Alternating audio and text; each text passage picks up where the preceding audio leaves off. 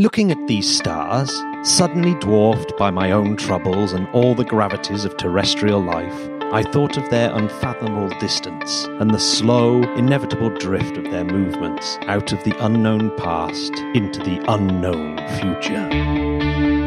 The Interplanetary Podcast. The exploration of space for the benefit of all mankind. Your hosts here in London, Matthew Russell and Jamie Franklin. Matt, That's quite strange because haven't you got quite a lot of slow, inevitable drifts of your movement? No, I'm regular as clockwork. I'm like a Newtonian galaxy. You're still eating enough fibre? Regular as clockwork. Well, Matt, I think I'm glad to hear it. And I'll tell you what, H.G. Wells, who that lovely quote was from, would be glad to hear it too. Oh, absolutely. He was very concerned about people's movements, as we heard in the quote. As he should be, as we all should be. So, Matt, how are you? Are you all right? I'm very well, thank you. A little bit hungover from the beer that you were giving me yesterday. Yeah, I gave you some strong beer, didn't I? You didn't warn me that it was like 7.8 or whatever it was. It's ridiculous. I'm preparing you for when we go to Mars, Matt. That's all we're going to get. It did have the sweet taste of free. That's your favourite price, isn't it? It is my favourite taste in beer. Oh, yeah. So, yes. Matt, let's talk about On This Day. On this day. So, yeah, Friday, 1990... was the classic Magellan space probe, which reached Venus on this very day, 1990. The Magellan space probe. I mean, that's if you call something epic, that's it, isn't it? That's an epic thing. Oh, we need to send more stuff to Venus. It's actually ridiculous how it's completely overlooked. And Mars this, Mars that. Come on. It's all about the red planet. What about Venus, Matt? Is it because Mars doesn't rhyme with... I think that's exactly why no one talks about Venus. Yeah, it's just a bit embarrassing. It is a bit embarrassing, isn't it? Yeah. And God knows, Matt, you know that I do not like a euphemism. So I'm sticking well clear of it. And Saturday, Jamie, is the 49th anniversary of the Apollo 11 astronauts being released from their 3-week quarantine. That's amazing. You know what, Matt? Next year for the 50th, I think we should get our mate Al Worden back on the line. We need to desperately need to get that dude back in next year, and I'm sure he'd be more than happy to do it. Get him on Skype for the 100th. Yeah, big time. We'll ask him. So, here we go. Follow the account at Apollo_50th. They're doing the whole history of Apollo program. They're tweeting it. Every mission, every event. Epic. Give them a follow. And if you like what they say, why not bang a retweet out? Do it. Hey, Matt, you know what it's, retweet, you know what it's time for now, don't you? Is it Space Legend of the Week? Happy 99th birthday, Eleanor Margaret Burbidge. She was born Eleanor Peachy. Well, that's a great name, isn't it? It's a great name. But get this, it's her 99th birthday on Sunday. Oh, happy birthday, Eleanor. Amazing. Which actually puts her in the kind of same age bracket as James Lovelock. Another great name. Another great person and great Imagine name. if Peachy had married Lovelock. Peachy Lovelock. They would both want to keep their surnames, wouldn't they? She didn't marry James Lovelock. She actually married Geoffrey Burbidge. And this is going to be pretty important. But anyway, so yeah, Eleanor Margaret Burbidge is one of the most important astrophysicists of all time. Born in Davenport in Great Britain, she's now an American citizen and has been for some time, since 1977, in fact. And she's been the director of the Royal Greenwich Observatory. She's been at University of London Observatory, the Yerkes Observatory in Chicago, Cavendish Laboratory in Cambridge, the California Institute of Technology, and she's most associated with the University of California, San Diego, right, where she's worked since 1962, and she's the emeritus professor still at the age of 99 there, still working on like amazing stuff. If that doesn't inspire you to get up off your ass, I don't know what will, Matt. No. She's still rocking it at 99. That's amazing. She did, and she helped develop the spectrograph in the Hubble Space Telescope and discovered a massive black hole at the centre of M82. Whoa. So she's still going and still doing stuff. But her most famous contribution, which she made with her husband Geoffrey, and really, quite surprisingly, she hasn't won the Nobel Prize for this, but it's called the B squared FH theory. It's called B squared because it's Burbage, Fowler, and Hoyle. Fred Hoyle, of course. And actually, the Fowler in that list won a Nobel Prize for something else. So it's a very distinguished list of people. But they came up with how basically stellar nuclear synthesis. God, that's no easy task. Yeah, stellar nucleosynthesis. I mean, they just beat us to it, Matt. So all the chemical elements might be synthesized in stars. That was their amazing insight, which obviously led to people like Carl Sagan saying we're all made of stardust. Absolutely. So, yeah, she's not someone that you hear of very often, but she's clearly an absolute legend. And it's her 99th birthday on Sunday. And she's not only that, she's quite famous because she was the first director at the Royal Greenwich Observatory, which was the first time in 300 years that post wasn't associated with the Astronomer Royal. And she said that it was sexism that allowed that to happen. Right. She's actually turned down some prizes because she felt that they were sexist, but not sexist in a anti-women, but anti-men. So in 1972, she turned down the Annie J. Cannon Award of the American Astronomical Society because it's awarded to women only. And she says, "It's high time that discrimination in favour of, as well as against, women in professional life be removed." She basically just gets more legendary as you go on. Oh, yeah, so she's... And 12 years later, the Society awarded her with its highest honour, which is the Henry Norris Russell Lectureship. So that is like the highest honour you can win from there. And she's got lots and lots of, different awards as she's been going around doing her thing. Is Henry Norris Russell in any way related to you, Matt? Bound to be. Yeah. Henry Russell? Well, you are related to Churchill, aren't you? Related to Churchill, but more important, I'm related to the Russells of the Dukes of Bedford. So if Henry Norris is in that line, then yeah, possibly. Well, there we go. Possibly, check it out. Me and Uncle Bertie Russell as well. Happy birthday, yes. Eleanor, for Sunday. I'll be raising a drink on Sunday in honour of you. And 99. Matt, long may she continue. So she was 50. Get this. She was 50 when Neil Armstrong was on the moon. That's just rad, right? Wow. Yeah. That is just mental. I'll tell you what else is rad, Matt. Mm-hmm. Are you ready for the space word of the week? Space word of the week.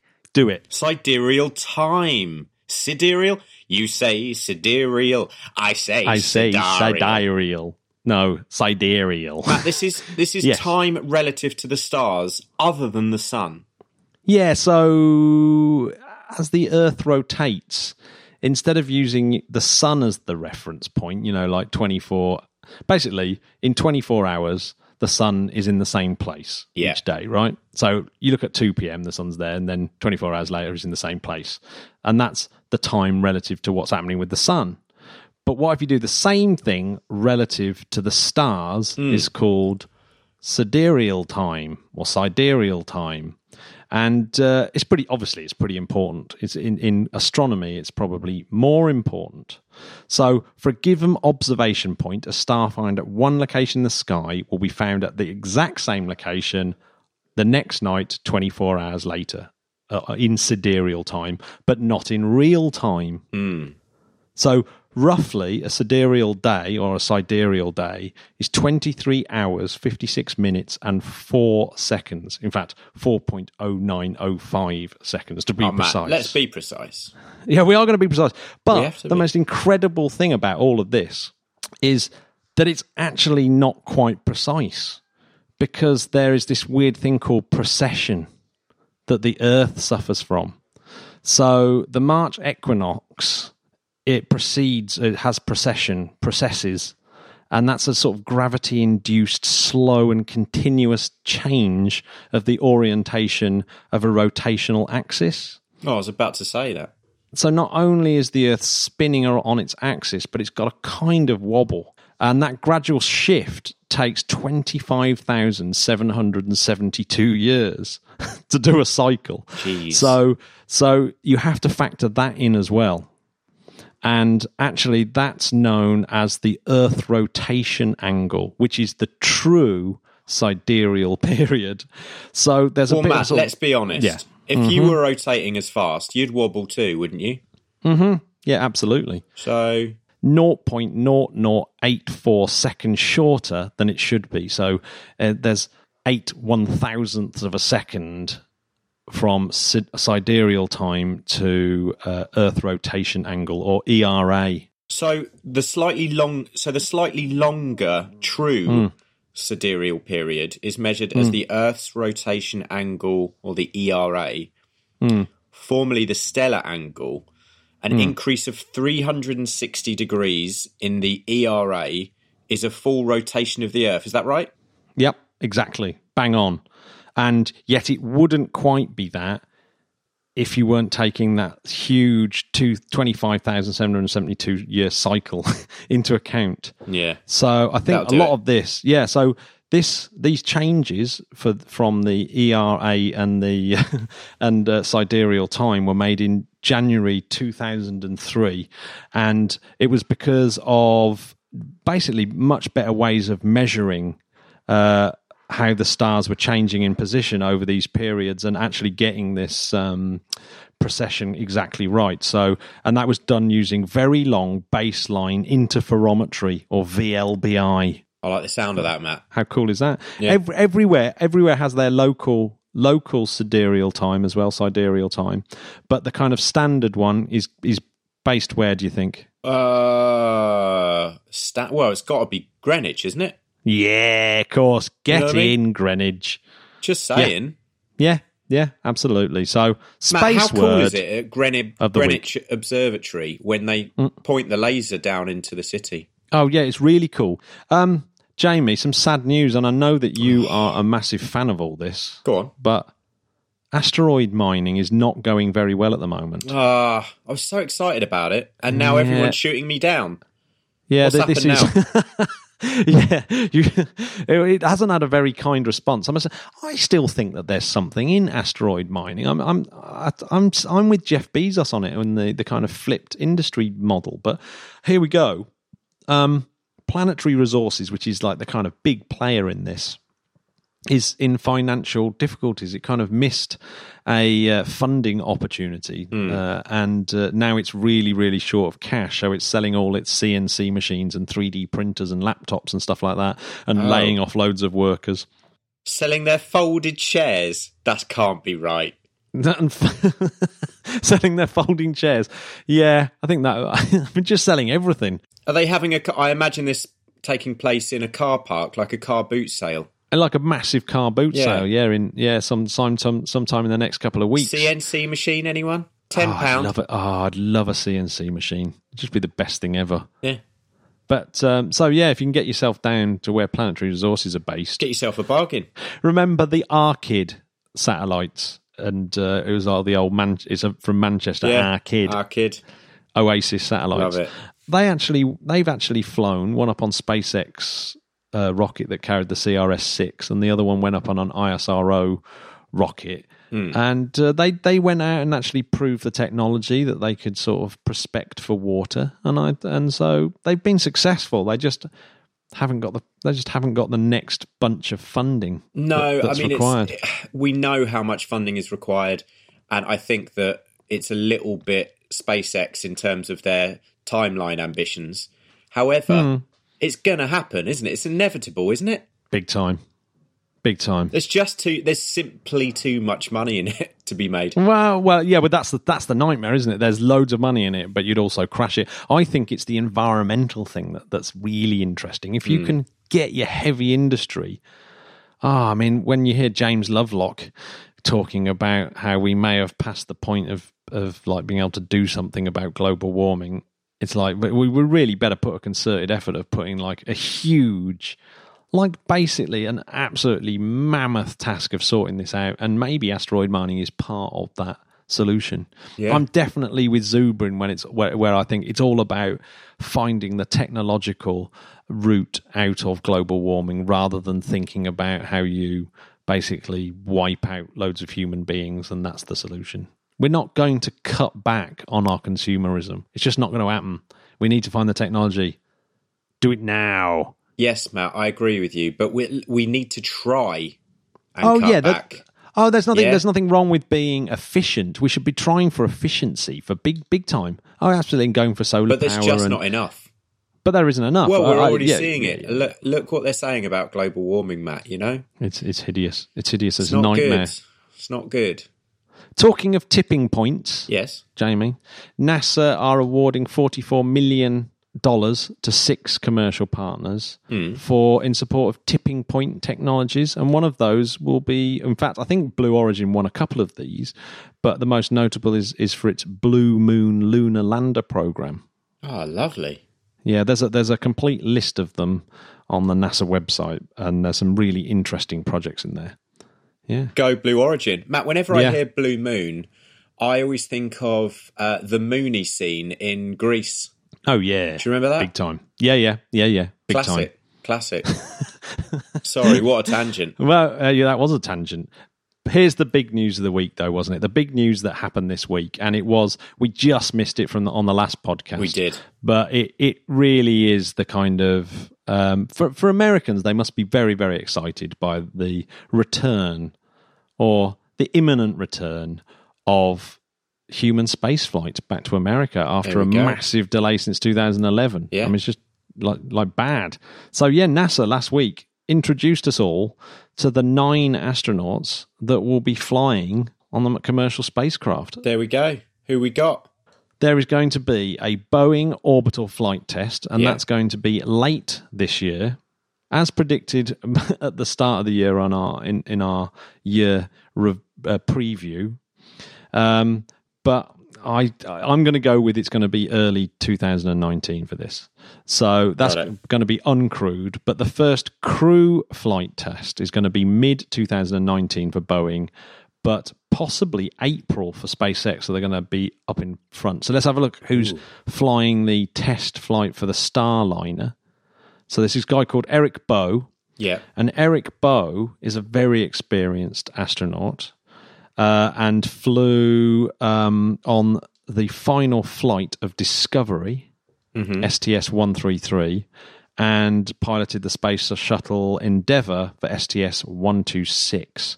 So he's a pilot who piloted both those Space Shuttle missions and has been waiting for a mission ever since, which, God, seems a long time, doesn't it?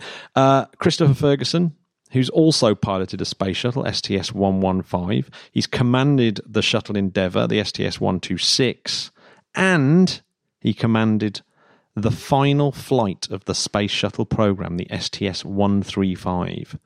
And they're joined by Nicole Aunapu-Mann. And she was chosen in 2013 to be an astronaut after a stellar career as a test pilot, including F-18s and stuff like that. And it's going to be her first trip to space. Good work, Nicole. That's a pretty solid crew, isn't it? That is solid. You know, you'd trust them, wouldn't you? Yeah, it's Rocking Crew, that is. It's Rocket Crew. So it is Rocket Crew. And then we've got the Crew Dragon test flight astronauts, of which there's only 2. You've got Robert Benken, who flew twice on an Endeavour, STS-123 and 130, and he's done 6 spacewalks. And you have Douglas Hurley, and he piloted Space Shuttle Endeavour STS-127 and Atlantis STS-135. And again, he was the pilot for the final Space Shuttle mission. Nice. So he flew with Christopher Ferguson, who's on the Starliner test. So these are seriously cool astronauts who've done loads and have been waiting for their next chance to have an amazing moment. God, well, what a moment. I mean, how exciting is that? So these are just the test flights, and then you've got the actual first missions, and that's going to be the Starliner. You've got Josh Cassada, who's been a test pilot, a bit like Nicole. He was selected in 2013, And Sunita Williams, who is incredibly, experienced astronaut, and she did Expeditions 14, 15 and Expeditions 32, 33, and has commanded the space station and has done 7 spacewalks. Ooh. Yeah. And Crew Dragon, Victor Glover, who is cool as. Well, it's a great name again. Yeah, Victor Glover. He's a test pilot and, again, was chosen in 2013. So that's a pretty cool class of that to have been chosen, wasn't it? The 2013 class. It's like shuttle flights have ended. I'm just going to have to wait until the commercial space gets its act together. And Michael Hopkins, who did Expedition 37, 38 and has done 2 spacewalks. Good on you, Hoppo. So that is really exciting, isn't it? And it must have been a proper buzz. Excuse the pun. So it really does look like SpaceX are going to win this one. It's happening, isn't it? I can think, Elon Musk is going to push them and push them and push them. There are some problems with the SpaceX one though. You remember the Falcon that blew up on the launch pad? Well, the problem with that is it was these things called the composite overwrap pressure vessels, which so they've actually upgraded that particular part of the spacecraft, but that hasn't actually flown yet. I thought when they upgraded it would have been in the Block 5, but apparently not. So they've got to get that done, and then they have to fly that exact setup 7 times before NASA are going to be happy. But SpaceX are really flying 2 Falcons a month now, roughly. So they should be able to smash that out. Banging them out. Keep going, lads and lasses. Yeah. It's also worth mentioning that this week was the week we saw a Falcon 9 Block 5 reused and re-land.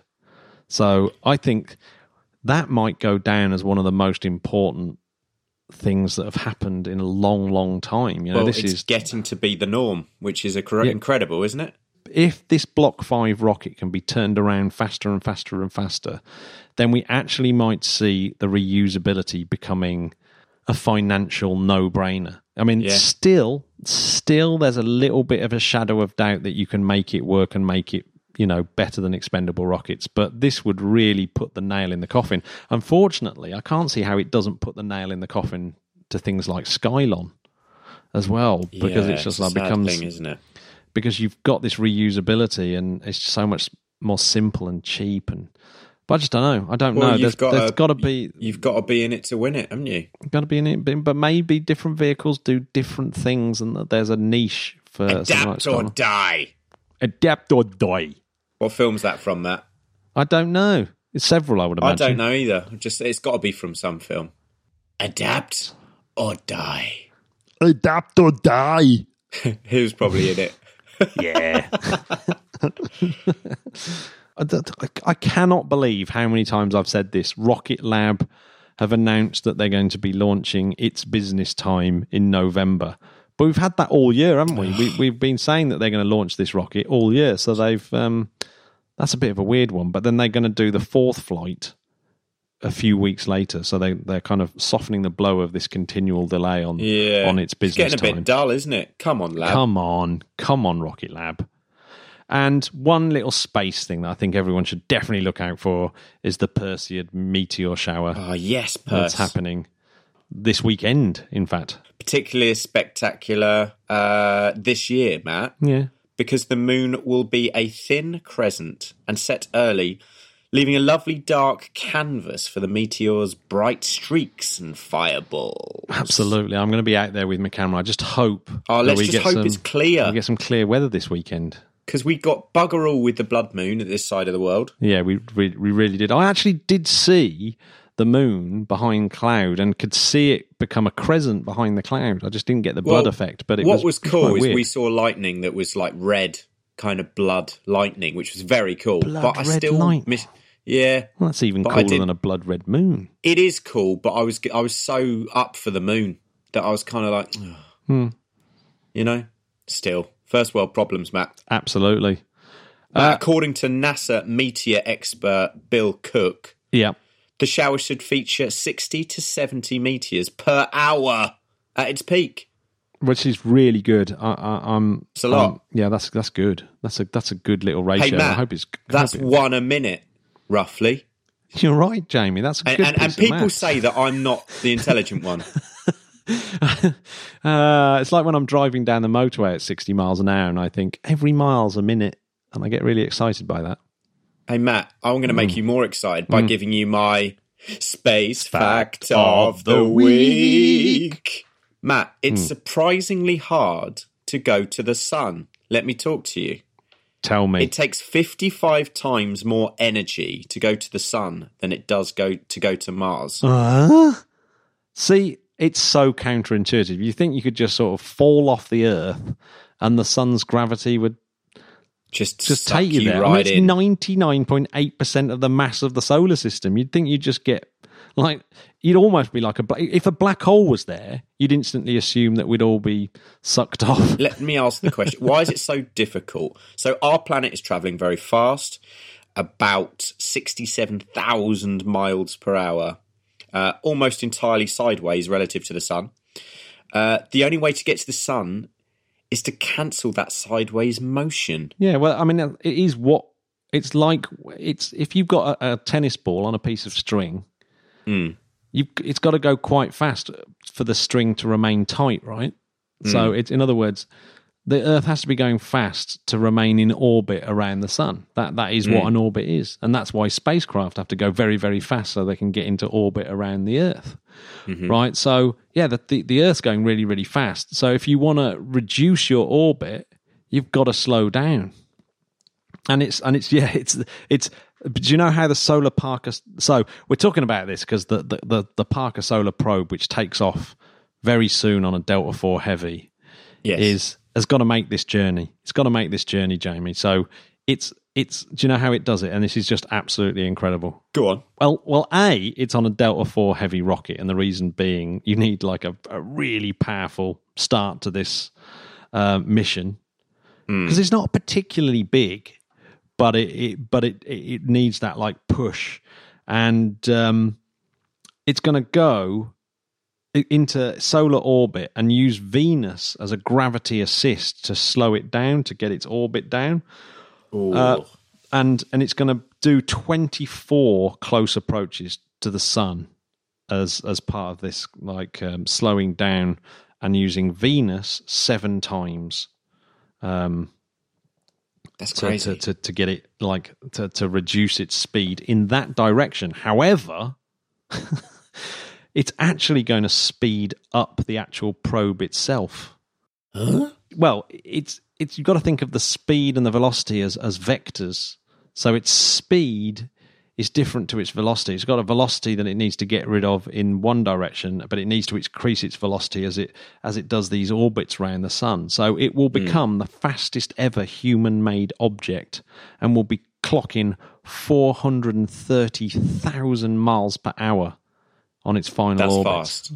That's fast. Well, it's fast enough to go from Philadelphia to Washington in 1 second, or if you like, from Philadelphia to Tokyo in 1 minute. Matt, when I was in primary school, my nickname was First Class Franklin because I was the fastest kid on sports day. Were you really? Yeah, so I can relate. That's pretty cool. Yeah. Yeah. So this is going to be humanity's first visit to a star.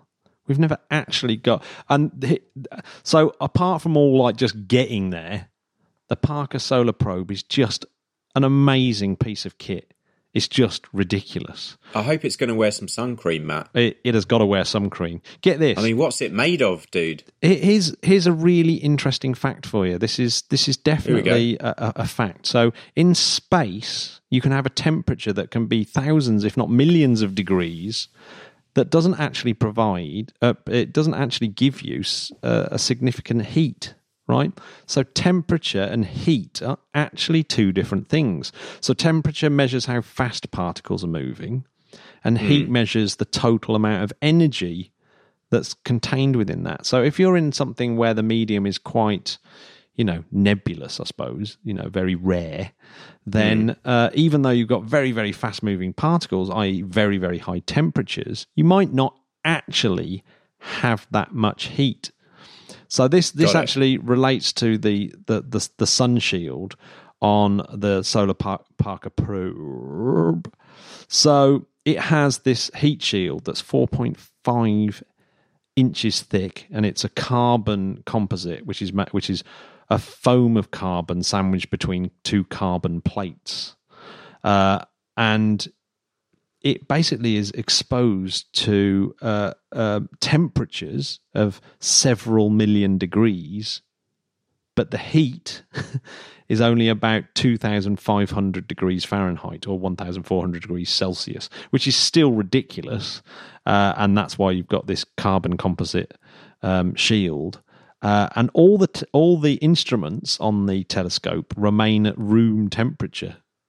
Would you still be able to cook an egg, Matt? Well, 2,500 degrees Fahrenheit or 1,400 degrees Celsius is as hot as lava, or much hotter than lava. Lava's about 1,200 degrees Celsius.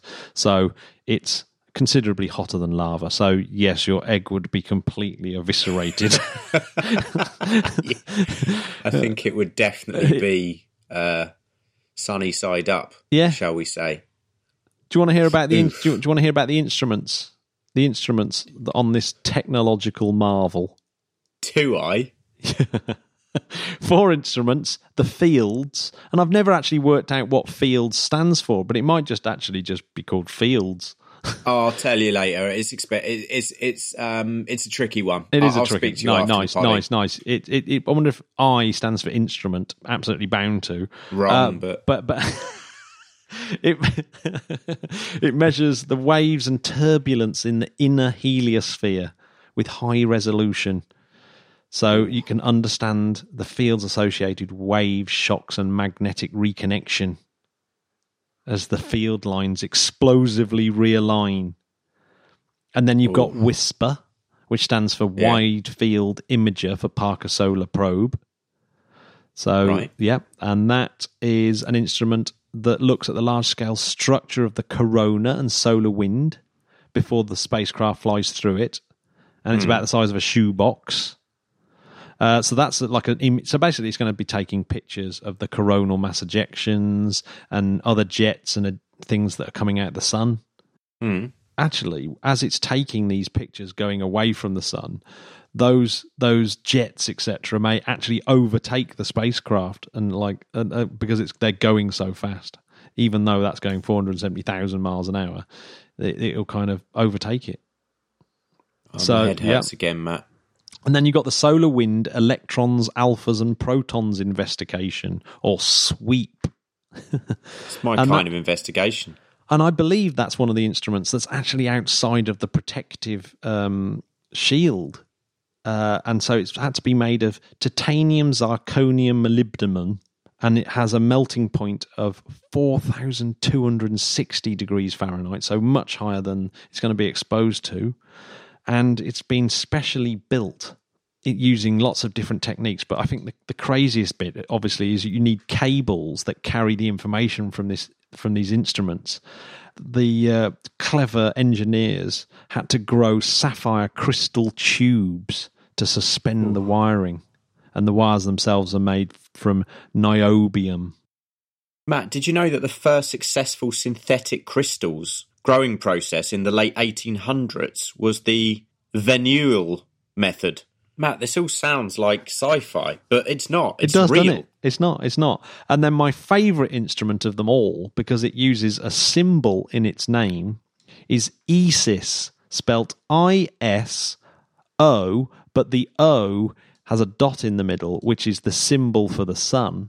So I-S-O-I-S, ISIS. Not to be confused with ISIS. Yeah, I was going to say, do you reckon that's why they put the O in there? Oh, yeah, maybe. Yeah, maybe. Yeah. And that basically uses 2 instruments to measure particles across a wide range of energies. So 2 energetic instruments are called the epi-low and the epi-high. So energetic particle stands to reason. Its orbital period will be 88 days. It's going to last 7 years. It's only 635 kilograms, the whole thing. It's only about 3 meters tall. So it's not massive. And the solar arrays, that's the clever bit. They kind of have to tuck themselves away as it gets near the sun because they'd get damaged. So that it has to fly in a really special way and have these amazing maneuvers to stop the solar arrays getting completely trashed. And it's basically going to solve some of the biggest mysteries of the sun. The main one being, why is the corona so much hotter than the surface of the sun? And one of the leading experts, and the theory that's really being tested is a theory posed by Professor Parker. Yes, he's back. There we go. Here's the list of our Skylon. Basically, this podcast would not be possible. This is all down to you guys contributing. And all of that is genuinely to the legends that are Bob Hodges, yes, Bob. Word Up, Catherine Carr. Catherine, you know what you're doing. You rule. New legend, Darren Fuchs. Darren, you are. He's the man, isn't he? Totally the man. Erin Edwards. Yes, Erin, again. Big up yourself. Jeffrey Marlam. Papa Jeff, Big Jeff. The Big JM. John Benack. Big John, yes. Super legend. I can barely say this name without the embarrassment of riches that this guy has given us. Julio Aprea. Oh, I mean, the gift that keeps on giving. Justin Roberts. Justin, thank you. JR. I like to call him JR. Oh, JR, yeah. Karel Sim. Karel Sim, I love you. Matt Gilliland. The infamous MG. He's the best of the Matts. And Richard Swain. Richard, listen, you're very special. Listen, thank you, everyone. And like Matt says, we don't want to ever do adverts, and so this means we rely on your generous contributions, or we couldn't really do this. So thank you so much. Keep it up. We finally managed to come up with a format for our space news. It will get better. So we've got a monthly space news little thing, little 10-minute monthly space news for our patrons only. It's quite special. George does all the music for me, and so that's quite fun. It's quite fun. Jamie and I are going to swap reading the monthly space news and see who can do it in the most ridiculous voice that doesn't get irritating for 10 minutes. Yeah, please let us know if that's annoying. And we'll just do it. We'll just do it anyway. So by the end of the year, we want to vote on which one was your favourite. So patrons only that. Let us know what you think. Jamie, shall we let the Spodcats go? Yeah. Thanks for listening. Right. Thanks for listening. No interview this week, so you can go home early. Yeah, exactly. You're let off the hook. Jamie. Yes. We're done now. You're done though. They've been listeting to the Interplanetary Podcast. Putting the ace back into space. Bye. Bye.